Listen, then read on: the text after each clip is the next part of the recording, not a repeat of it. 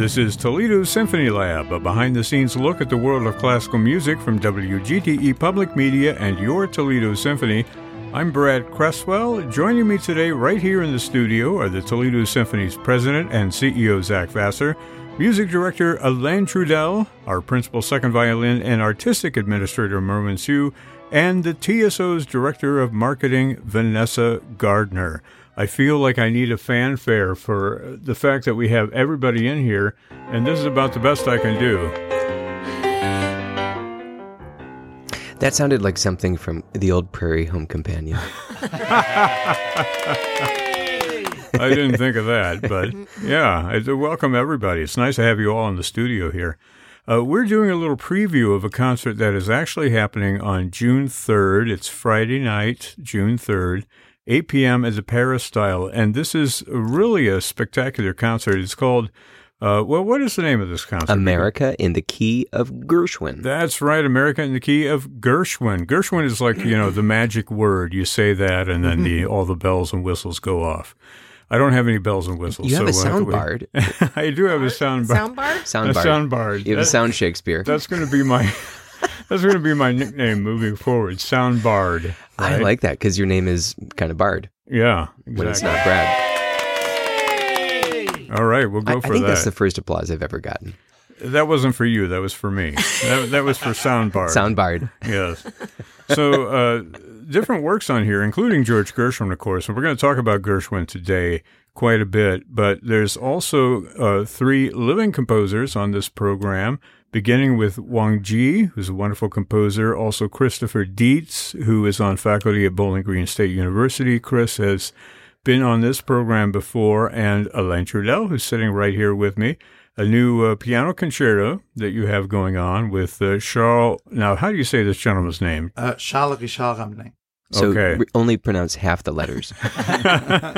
Only the vowels. I'm just going to call him Charles Richard Hamelin. How's that? Well, the second H is silent, and the first H you have to say 3 times. Okay. Good to know. I'm glad we don't have him in the studio with us as well. Oh, but he's listening, so hello. And an excellent interview. Yes. I listened to several of his interviews. So hello, Charles.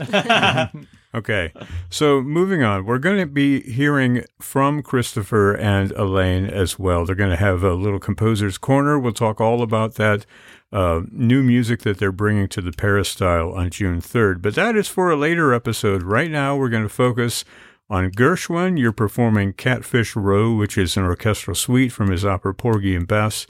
We're going to start with the composer Wang Ji, however, just like the program starts, a symphonic overture on America the Beautiful. And, of course, that fits with the theme of America in the Key of Gershwin. Who wants to talk about this composer in this piece? Well, I've always been fascinated by Wang Ji. She's just, she's an amazing composer. I think she's a very interesting personality. She's, I don't know, she's kind of like an anime character. She likes to kind of, get into all sorts of scrapes and then write about them. But so she actually loves mountaineering. And so she was actually moved by an experience. I think this is near the Pikes Peak area near Colorado Springs. And then it was something that kind of inspired her to, kind of comment about America the Beautiful, but from that kind of very adventurous. Yeah. So it's a very, I wouldn't say it's a rollicking work, but it's more, when you hear, it's America the Beautiful, you think of a very kind of maybe solemn sort of work, and it's not at all. It's exciting and fun, and her music is it's very adrenaline filled, and I really enjoy it. Yeah, it's a great way to start off the program. Yeah. America the Beautiful, America the slightly dangerous, adventurous. America the slightly dangerous has a unusual ring to it. Alain just did a face palm when I said that, but that's all right. That's okay. Yes, but she's I would say a very swiftly rising composer. To call her an emerging composer, I think she's already emerged. She has emerged from her cocoon, yes. But I think that she's got a very individual voice, and it's a voice that's just so much fun to listen to. I think it's very energetic music, and it's certainly challenging for the violinists. Yeah. I'll just speak for them. You usually do. That's at the top of the program, but at the bottom of the program, the last work is by George Gershwin, Catfish Row. Elaine, I know that you have done a lot of work with and thinking about, and you have a lot to say about this particular piece. So I'm going to turn the floor over to you to talk a little bit about Catfish Row and Porgy and Bess. Oh, sure. I've had the pleasure of conducting that piece many times.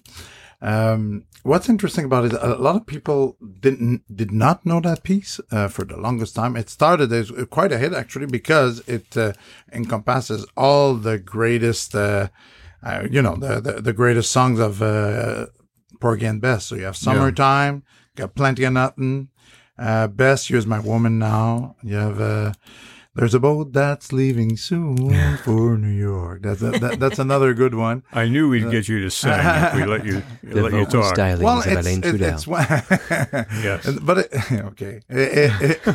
it's one of the world's greatest opera, and you have everything in this. But it's not a medley. It's really different movements, and he decided to write. That we're talking about the same level of writing as an American in Paris. So like a symphonic poem, but this is a multiple movement. There's a fugue in there. That's, first of all, is very tough for us, but it takes all different themes from that. The opera starts with the famous with the xylophone. Take a bow. Very technical. I think you just won. Technical term. I think you just won a percussion audition. Well, now they know what the speed is going to be at the show. Oh, I'm pretty sure they're aware of that.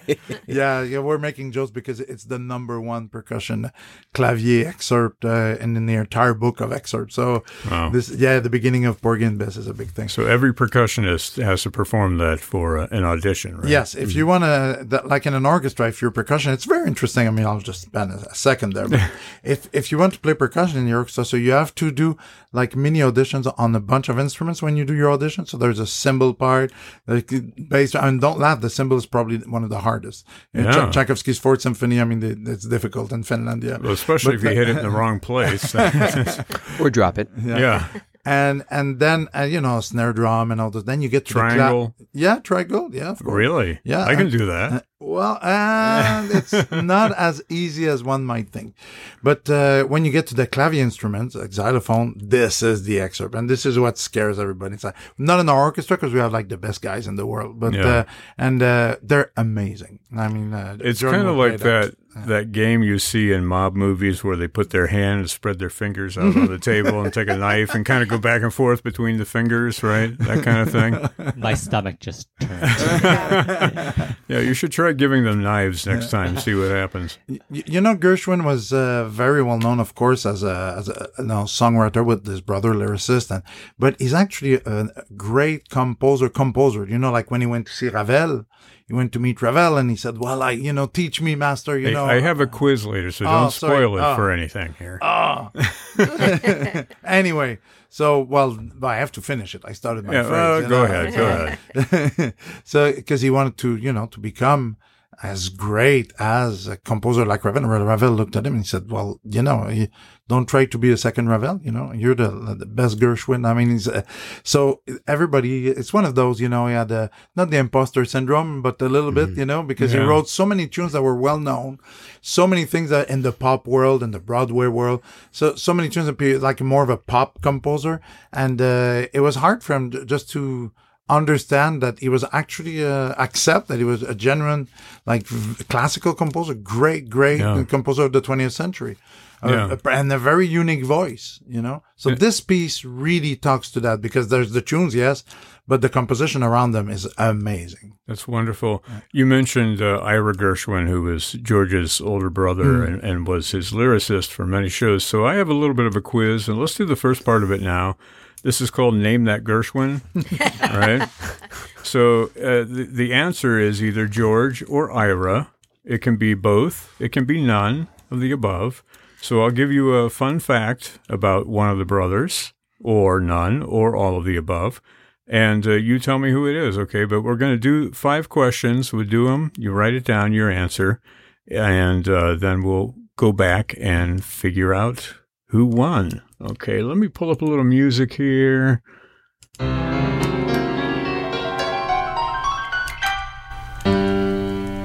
I'm going with none. This is my Gershwin knockoff music. Okay.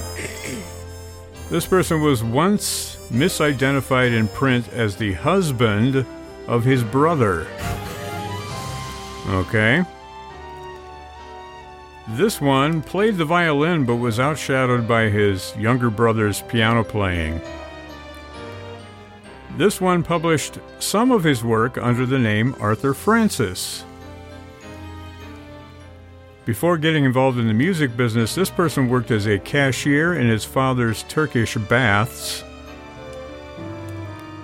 And relating to Elaine's question, this person tried to enlist famous artists and teachers to take him on as a student, was denied by no less than Maurice Ravel, Igor Stravinsky, and Nadia Boulanger. Wow. Okay, so those are our 3 or 5 different quiz questions. It's okay, Brad. It's very hard to count past 4. I have that trouble all the time as a violinist. Yeah. It's actually treble. Okay. My fingers aren't fast enough to grab the soundboard right now. Soundboard. Yeah. Grab the soundboard. That was very quick, actually. Just registered the trademark. Yeah. I wonder what you were doing on your phone over there, checking to see. Okay, well, let's go back and identify who these people are. So they were once misidentified in print as the husband of their brother. That would be George Gershwin. Okay. A Scandinavian record company evidently misunderstood Ira's name as a woman's name, and he made mention of George's lovely wife, Ira. That was there in their bio on the record. So that was George. Anybody get that? I had it backwards. I had it backwards too, and the way you just explained it makes it seems like... I know. So they were introduced as their brother's husband as opposed to brother's wife. I was going. Yeah, misidentified. I didn't say. Yeah. Oh, okay. Yeah, it was a trick question. Right, it was kind of a trick question. The answer was Gershwin. The answer? No, the answer was George Gershwin. Did anybody get George Gershwin? 4, I think, No. Did you all go for it? I blame faulty wording. Yeah. Yeah. No. Fake news. That was an SAT question. No. Definitely semantics were involved. So what's the second one? Okay, second one. Moving on. This person played the violin, but they were outshadowed by their younger brother's piano playing. Sherlock Holmes. Ira.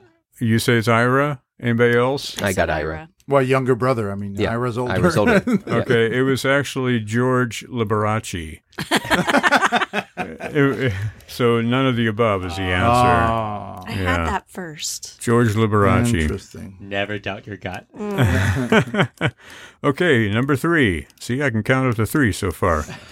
This person published some of his work under the name Arthur Francis. Let's take the temperature of the room here. What do you say, Merwin? I'll go with George on this one. And George. None. George. Okay, the answer is Ira. Boy, you just, you guys. Have we ever had an O for 20? I don't know, but we're getting there. Yeah. Okay. Yeah. This could be a momentous moment. I want to jinx this, though. So It shows our wonderful listeners exactly how much we don't know about classical music. Yes. Or, But at least we're here together to enjoy it. Indeed. It's these screwball questions. Okay, number 4. Before getting involved in the music business, this person worked as a cashier in their father's Turkish baths. Okay, we're going to go around. We'll go the other way this time. Zach, what do I you have say? this as George. George. George. It was actually Ira. So that is a big buzz for all of the above. It's a buzzkill, that's for sure. Now, I think Elaine got the last question right, but Well, we should have all gotten it right. So, tried to enlist famous artists and teachers, was denied by Stravinsky, Boulanger, and Ravel. Who would that be? Merwin? George. George Benjamin. George. I have it as Bob Gershwin. So we got No, it one. was George. Everybody tied at 1. That's amazing. So Merwin wins. Circle gets a square. Well, Elaine, you Actually, mentioned the story about, Ravel said, why be a second-rate Ravel when you can be a first-rate Gershwin, right? Yeah. He also went to Stravinsky and asked him if he would study with him. And Stravinsky said, how much money do you make in a year? Gershwin told him, and he said, well, perhaps I should be studying with you, right? Aww. Oh, that's kind of sad. Nadia Boulanger was like, there's nothing more I can teach you. You've already found your voice. Aww. So, you just think about going to those three. I mean, that's an amazing trio at that time. And get turned down by all of them. Yeah, that's either a big ego boost or it's totally deflating. I'm not sure which way it would go. Yeah. I don't know. I've always, for so many reasons, kind of the mastery of a song form, but also this sort of maybe a lack of certainty in their gifts. I've always thought of Gershwin as like a 20th century Schubert. Yeah, exactly. Like just somebody who could like just so inspired, so unique, wrote amazing songs, and his large scale forms were underappreciated, but also amazing. Mm-hmm. So. Exactly. Yeah. Well, what is your experience with music of Gershwin, Vanessa? I've played American in Paris. I don't think I've played any Porgy and Bess. Rhapsody in Blue is a big fun romp and piano concertos. I know Gershwin more as a listener than as a performer. Yeah, me too, obviously. But but Zach, what is the history with like Porgy and Bess with the symphony? Is this the first time that they've ever performed music, to your knowledge? I mean, we actually have performed Catfish Row once before, I believe, and we were lucky enough to actually perform Porgy and Bess. Oh, I would say about a little bit less than 10 years ago. Yeah. And everything pre-pandemic feels like an entirely different era. So it's like back in the Cenozoic era. Or, oh, wait, I think we're still in the Cenozoic era. But like having it distilled in Catfish Row, there's something kind of, to say greatest hits seems reductive, but it's really cool when it's all concentrated down like that. I think of this like I think about the symphonic dances from West Side Story. It's a very high appreciation of the musical context. It is a beautifully written symphonic synthesis, and it's not a gimmick. Yeah. So I'm thrilled to hear it. I have a question for the group. Do you think that Gershwin did himself a disservice, or whomever, when they published with the title Catfish Row? Well, the thing is that it was initially not like that, but Bennett came up with the Gershwin Porgy and Bess medley, and when they rediscovered, because Ira had this in his at his house, and for like 20 years, everybody Gershwin conducted all the performance of it, George Gershwin, and then when he passed away, the work kind of fell into oblivion for a little while. And Ira had, the estate. He had it at his place. And everybody kind of forgot about it because everybody was doing like the Porgy and Bess. And this piece is very challenging also. I mean, for orchestra, you just don't program it like that, So especially at that time. So it was kind of rediscovered, but by that time, there were all, when you get later in the 50s, 60s, there are already these other medleys. So he decided to call it Catfish Row, but Gershwin didn't call himself Catfish Row at the beginning. As a marketer, we want, we were putting Porgy and Bess on everything because that's what people recognize. So it's very interesting that you say that, because when I want to program this piece, I always get the same comments. I say, let's do Catfish Row. And they say, why don't you do something that people know from Gershwin?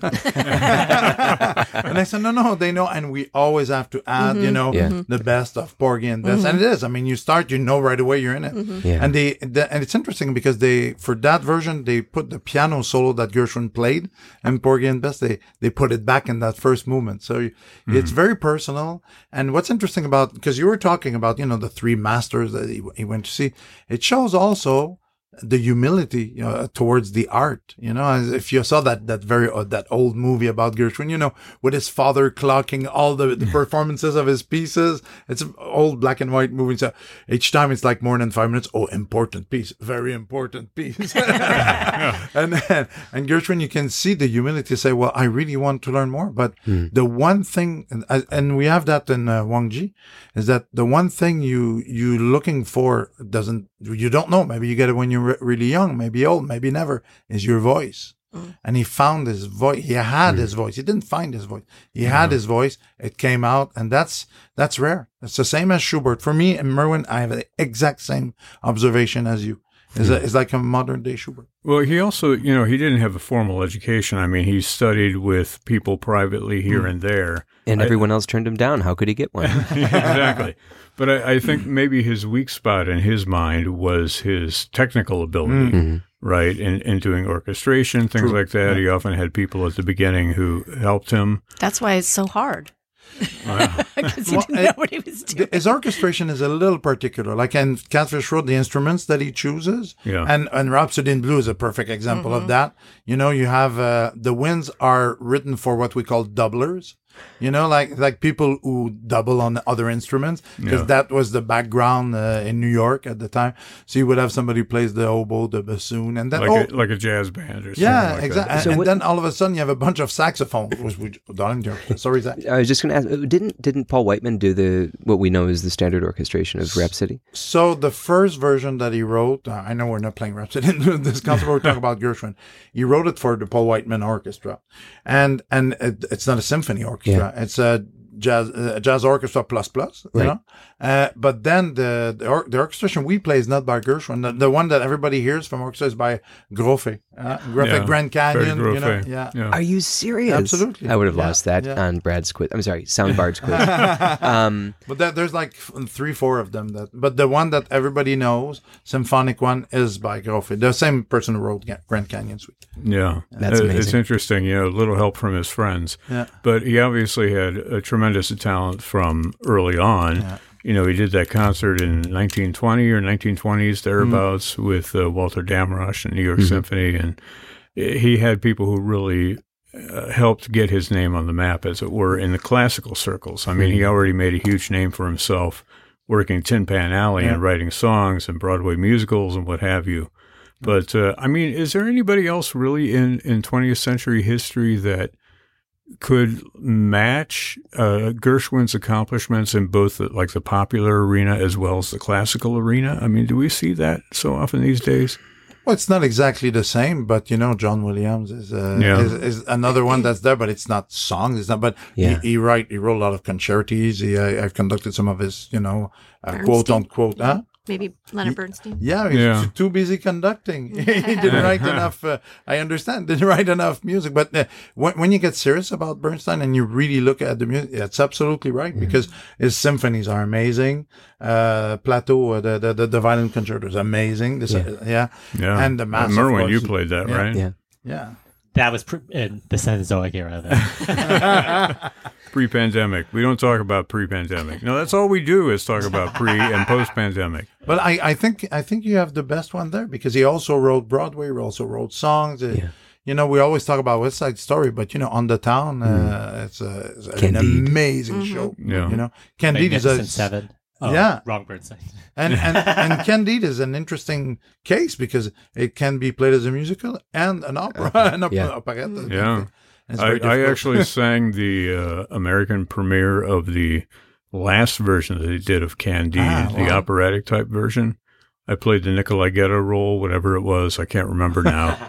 I just remember that I was goofing off at one point and did a little hornpipe dance, and the director was like, "Yeah, you have to do that in the show."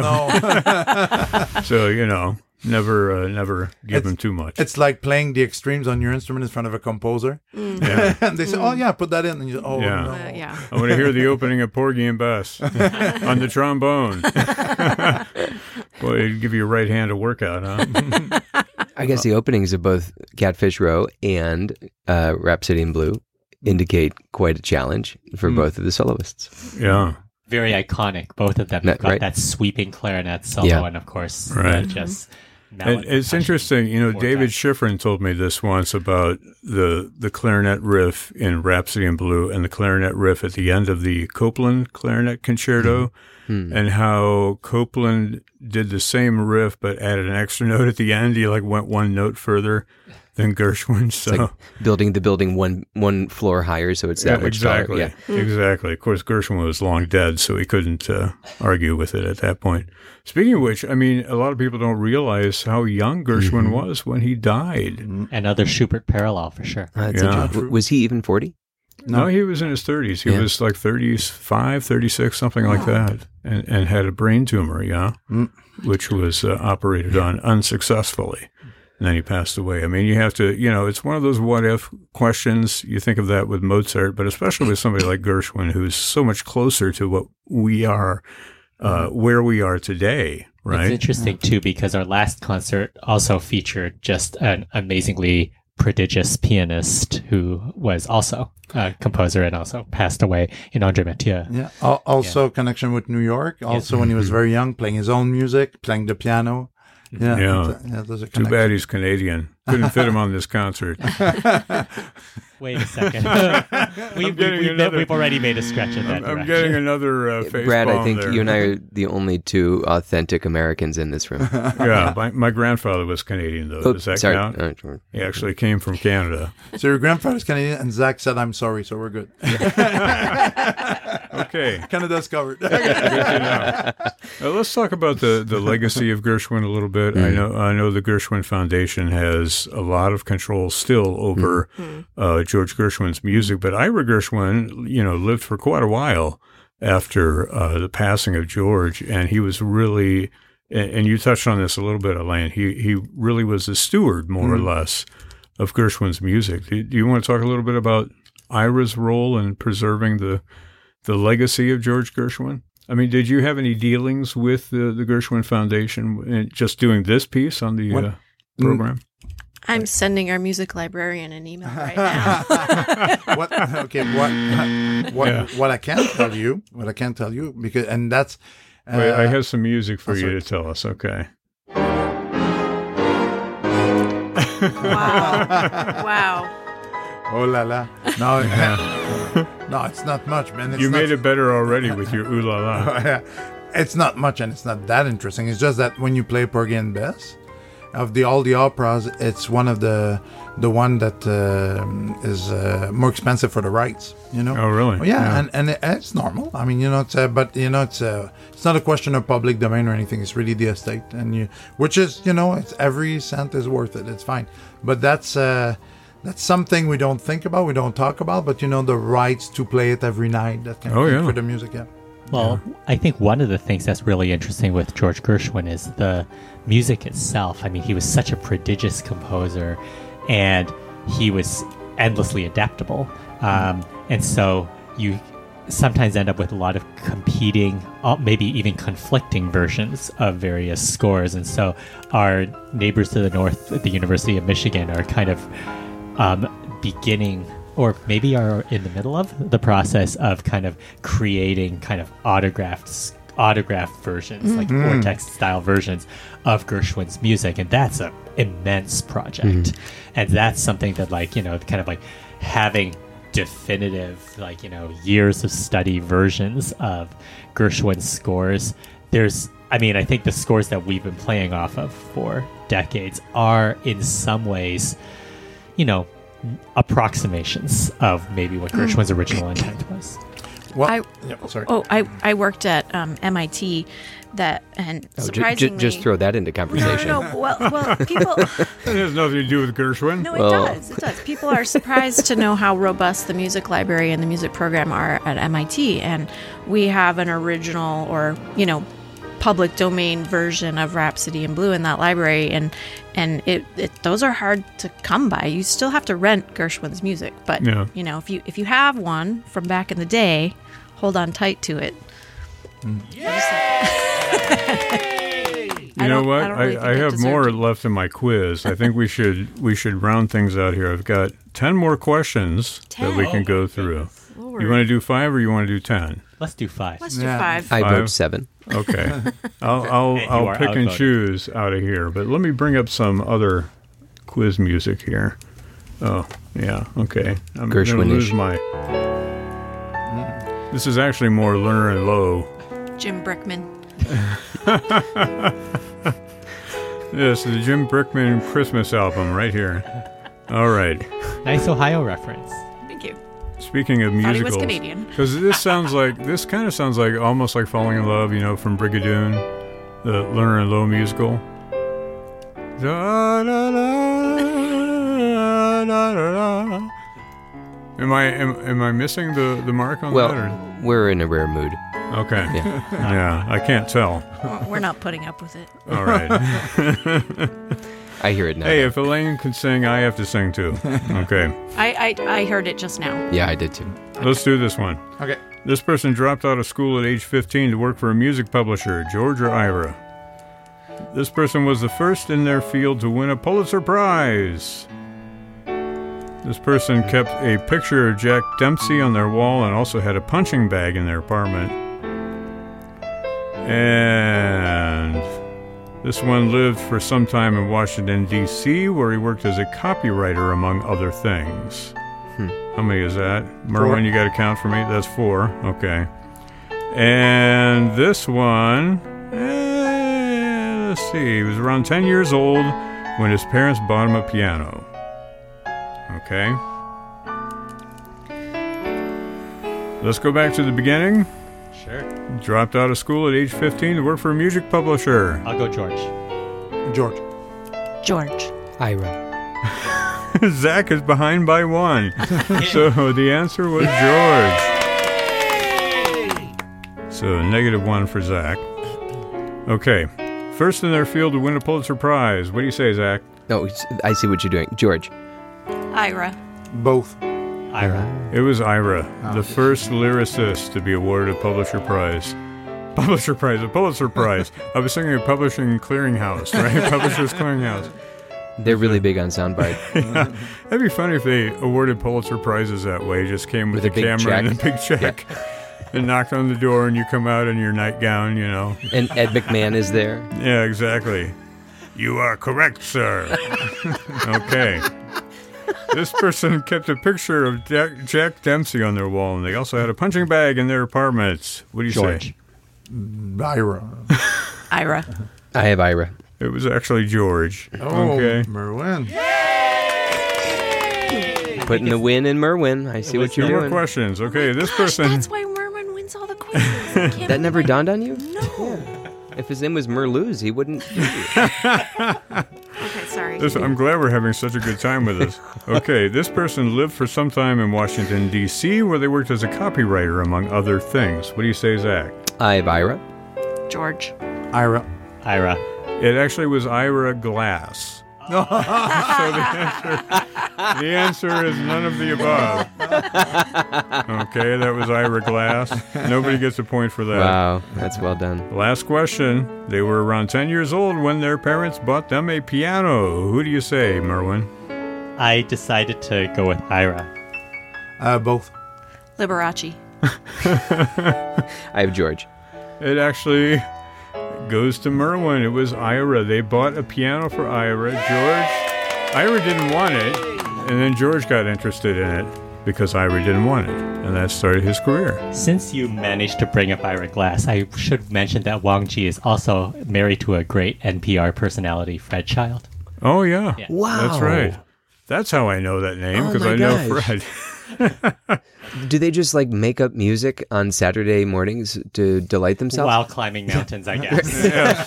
Yes, indeed. Climbing That's mountains, incredible. making music. Yeah. A list of your activities on your social media profile. All right, well, we're going to go out with one more little memory from Zach talking about Gershwin. These deep thoughts by Jack Handy. Let's hear it. And I got some music for you. No, I don't actually have any here. Way to get my excitement up. You have 1 minute to tell the story. All right, now the anxiety is killing me. When I think about Gershwin, I can't help but think about when I went to camp and I was 12 years old and I got a CD, which is a big deal, and it was classic Gershwin. And I listened to Rhapsody in Blue, and I listened to Sarah Vaughan singing selections from Porgy and Bess, and it was just a phenomenal kind of greatest hits of Gershwin. I definitely have that CD too. Yeah, with the outline on it. Yeah, 30 and seconds. what I just remember doing it the entire time that I was at camp was trying to remember certain note progressions and themes, and it was just killing me because my little musical memory wasn't strong enough to get me through the week without a CD player. And I look at Gershwin as like a refuge for a little 12-year-old kid to come back home and listen to all of this. That's so there great. you go. You did it with 5 seconds to spare. Of course I did. Soundbard. Okay, well, the concert is happening on Friday, June 3rd at 8 p.m. at the Paris-style. Alain Trudel conducting with pianist Charles Richard Hamelin, something like that. Music of Wang Ji, also George Gershwin. We've been talking about those two sort of bookends to the concert, but also in the middle, music of Alain Trudel and Christopher Dietz, and we'll be talking with both of them in a later program.